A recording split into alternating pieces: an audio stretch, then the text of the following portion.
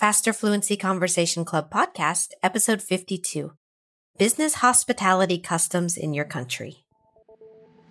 Welcome to the Faster Fluency Conversation Club podcast from Speak English with Christina. Each week, my expert teachers and I discuss a new exciting topic to help you better understand real-world conversations in English. If you would like to practice talking about this topic, get more confidence speaking English, and support this podcast, please become a member of the Faster Fluency Conversation Club. The link to join is in the show notes. Now, let's go.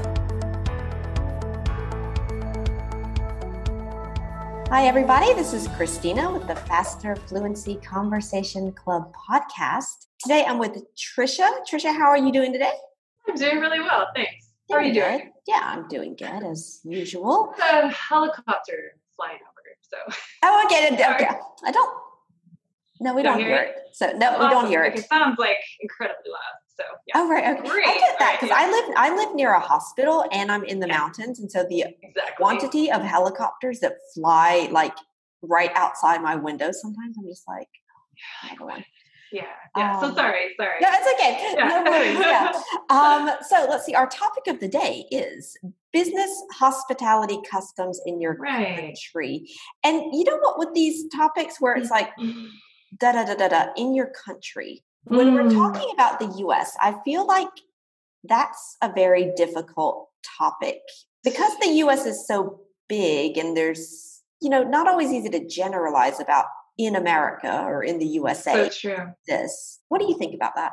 I think that it gets pretty hard and that there isn't a specific hospitality, and when I hear that, I think of somebody like my dad, who is he grew up in Illinois and who is like, it is totally possible that my dad would go to a business meeting with a giant box of donuts. Right. Or that, some of my jobs where you get in there and it's like, oh, donuts, thanks. Like, I'm not saying that everybody should just go buy donuts because it is not something that I've ever done. Right. Yeah, but it just really depends on the culture of your work environment and the people and where they're from. And so it is. I would say it's hard to say. Yeah.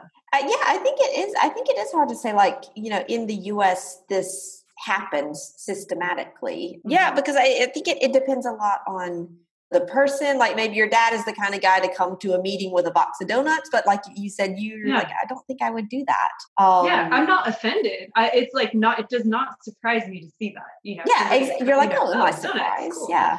Yeah, but definitely not everywhere. Somebody might have coffee or you can think about some environments where it might be common to go golfing together. That is like absolutely outside of anything I've ever, I don't golf. Yeah. It's like, I would never want to go golfing. Please don't invite me golfing because I would be really embarrassed and have no idea what to do. Exactly. So same here. I'd be like, oh, okay, they're gonna, judge my business abilities on my golf abilities. This is going to be embarrassing. Yeah, that would be bad. But then there are probably other places where that would not be considered very cool, like in a young work environment. People are probably doing other things than that. So how do you bond? And I think it's like you said, it can depend on the individual person.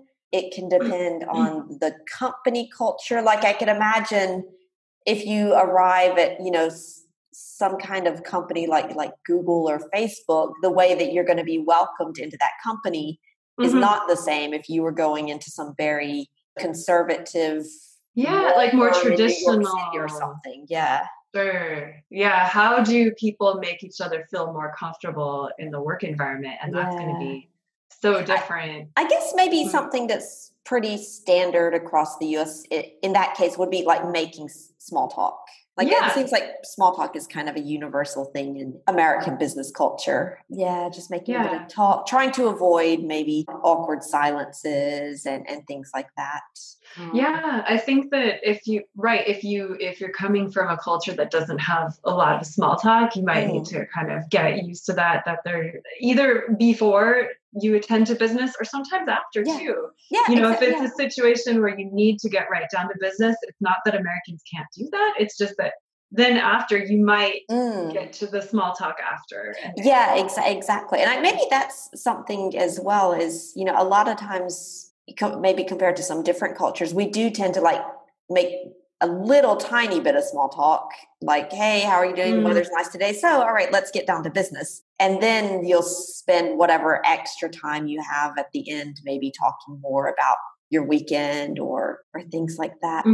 But I think we are quite quick to jump into the main topic of the meeting, for example. Yeah. Sometimes that small talk can happen after and when and if there's time to. So yeah, exactly. Yeah. Yeah. Interesting. That's a good thing to think about. Is there anything else you can think of that's I think one thing that you have to think about whenever I'm thinking of back in California is that you have to take into consideration the culture of the people you're dealing with. There isn't just American culture in some of these contexts. It's like, even just going to somebody's house, I'll think, am I in a house where I take off my shoes or not? Like, maybe I'll like look around and see, because it's not my culture necessarily to do that, but since it's, like half the houses, maybe you will in some neighborhoods. So, I mean, I think if you're kind of having doubts, I mean, it doesn't hurt to ask, like, would you like me to, should I take off my shoes? I should say I've never had to take off my shoes to go to a business. But this is true. I'm just saying that the idea is to observe, what are people doing, and look and see what other people are doing and how it could, and just be aware of how it could be different. I think it's a lot of observation. Businesses. Absolutely. Yeah. Or you could end up with a boss. If it's a big company, you are in the States, but your boss that's happened to me. I've been in the States with a French boss. And so then the rules are a little bit different automatically. And you have to think about, okay, I'm in the United States, but here I am surrounded by people from other cultures.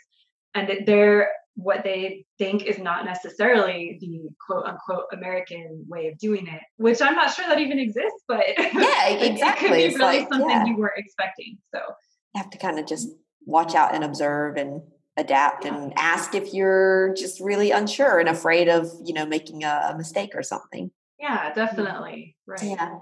Okay. All right. Well, thanks a lot, Trisha, and I'll talk to you soon.